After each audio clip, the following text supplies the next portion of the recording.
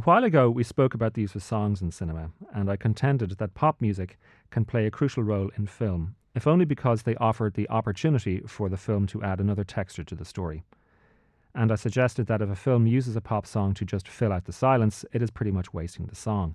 Now, moving a little wider, for a long time, music was used over the opening credits of a film to give an indication to the audience as to what they could expect.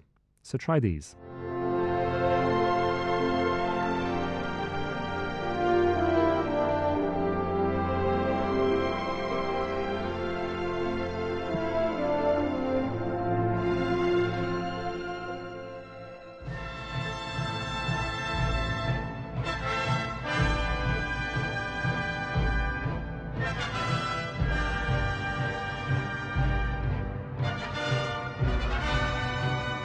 That's Gone with the Wind, an epic from the American Civil War, and The Searchers, a western. Both incidentally scored by the same person, Max Steiner. But for a long time, credits were there merely to tell the audience who was in the movie. And so, for a long time, the credits were seen as merely functional. Now, some people will tell you that all changed with Saul Bass and the wonderful work he did with Alfred Hitchcock. It didn't. Orson Welles had already been playing around with credits on his first two films, Citizen Kane and The Magnificent Ambersons. But anyway, back to Saul Bass. His work was important. It was more than important. It was innovative. It was brilliant and influential. However, before he did this, and before this,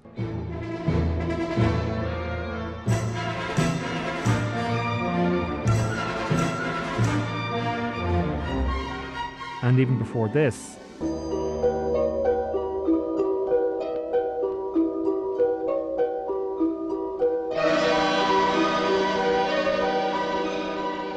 there was this.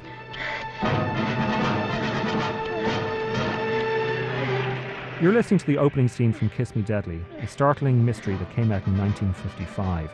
Adapted from Mickey Spillane's novel, it tells the story of Mike Hammer, one of the toughest PIs that have yet to come from the pages of the série noire. The opening credits are remarkable. Firstly, they occur after the film has started.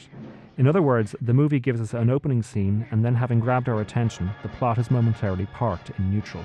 James Bond owes a hell of a lot. Secondly, when the credits do arrive, they play out over live action. In other words, the film keeps going while the credits play over the images. Again, this was unusual. Thirdly, the music that accompanies the credits actually comes from within the film. The characters are in a car, driving on a highway at night, and we hear the song being sung on the radio. The night is mighty chilly, and conversation seems pretty silly. That is Rather Have the Blues by Nat King Cole. Now, when music comes from within the scene, it is called source music. And once more, using source music for credits was highly unusual for the time. But I have not yet come to the most startling piece about the credits. Instead of title cards, which were very popular in the 1950s, these credits scroll. Only they don't scroll up the screen, they scroll downwards, which means they have to be read from the bottom to the top. It's a brilliantly subversive technique which hints at the oddity and unpredictability of what is to come. Up is down, good is bad, front is back, black is white, and the world as you know it is about to end. If you haven't seen Kiss Me Deadly, it's available on DVD, and if you do watch it, you will undoubtedly be struck by the number of films that have been influenced by it. Pretty much everything from horror movies like The Shining to mainstream action-adventure films such as Raiders of the Lost Ark, postmodern hybrids like Pulp Fiction, and even art house pictures such as Zabriskie Point and François Truffaut's Thierry sur la pianiste. Now, we know, of course, Saul Bass did brilliant work, most notably for several Hitchcock films, and later for Martin Scorsese, on Goodfellas, Cape Fear, The Age of Innocence, and Casino.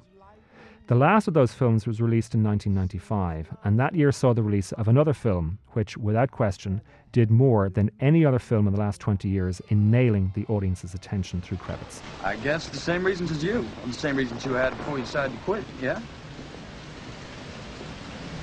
You just met me. Maybe I'm not understanding the question. Very simple. You actually fought to get reassigned here.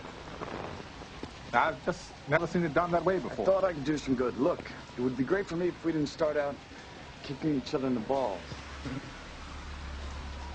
But you're calling the shots, Lieutenant. Yes. I want you to look, and I want you to listen, okay? Now, I wasn't standing around guarding the Taco Bell. I've worked homicide 5 years. Not here. I understand that. Well, over the next 7 days, Detective, you'll do me the favor of remembering that. I first saw Seven in the Savoy One on Dublin's O'Connell Street, and I can honestly say that no one in that theatre had ever seen or felt anything like those credits before. The impact of the sequence was immediate. We knew we were in for a world of hurt. Elsewhere, its influence has been legion. Films, TV shows, pop videos, and even commercials adopted its scratchy, edgy aesthetic. Director David Fincher usually receives praise for it, but really it is Kyle Cooper whom we should acknowledge. Cooper's specialty is credit titles. Amongst many others, he has devised the sequences for Mission Impossible, all 3 Spider-Man movies, and the credit sequence for Seven was all his idea. Originally, a different credit sequence was planned with Morgan Freeman travelling on a train into an unnamed city, but the budget would not allow for it, so Cooper was called in. Cooper remembered that as a young boy he had watched a really bad movie on television called The Brain That Wouldn't Die.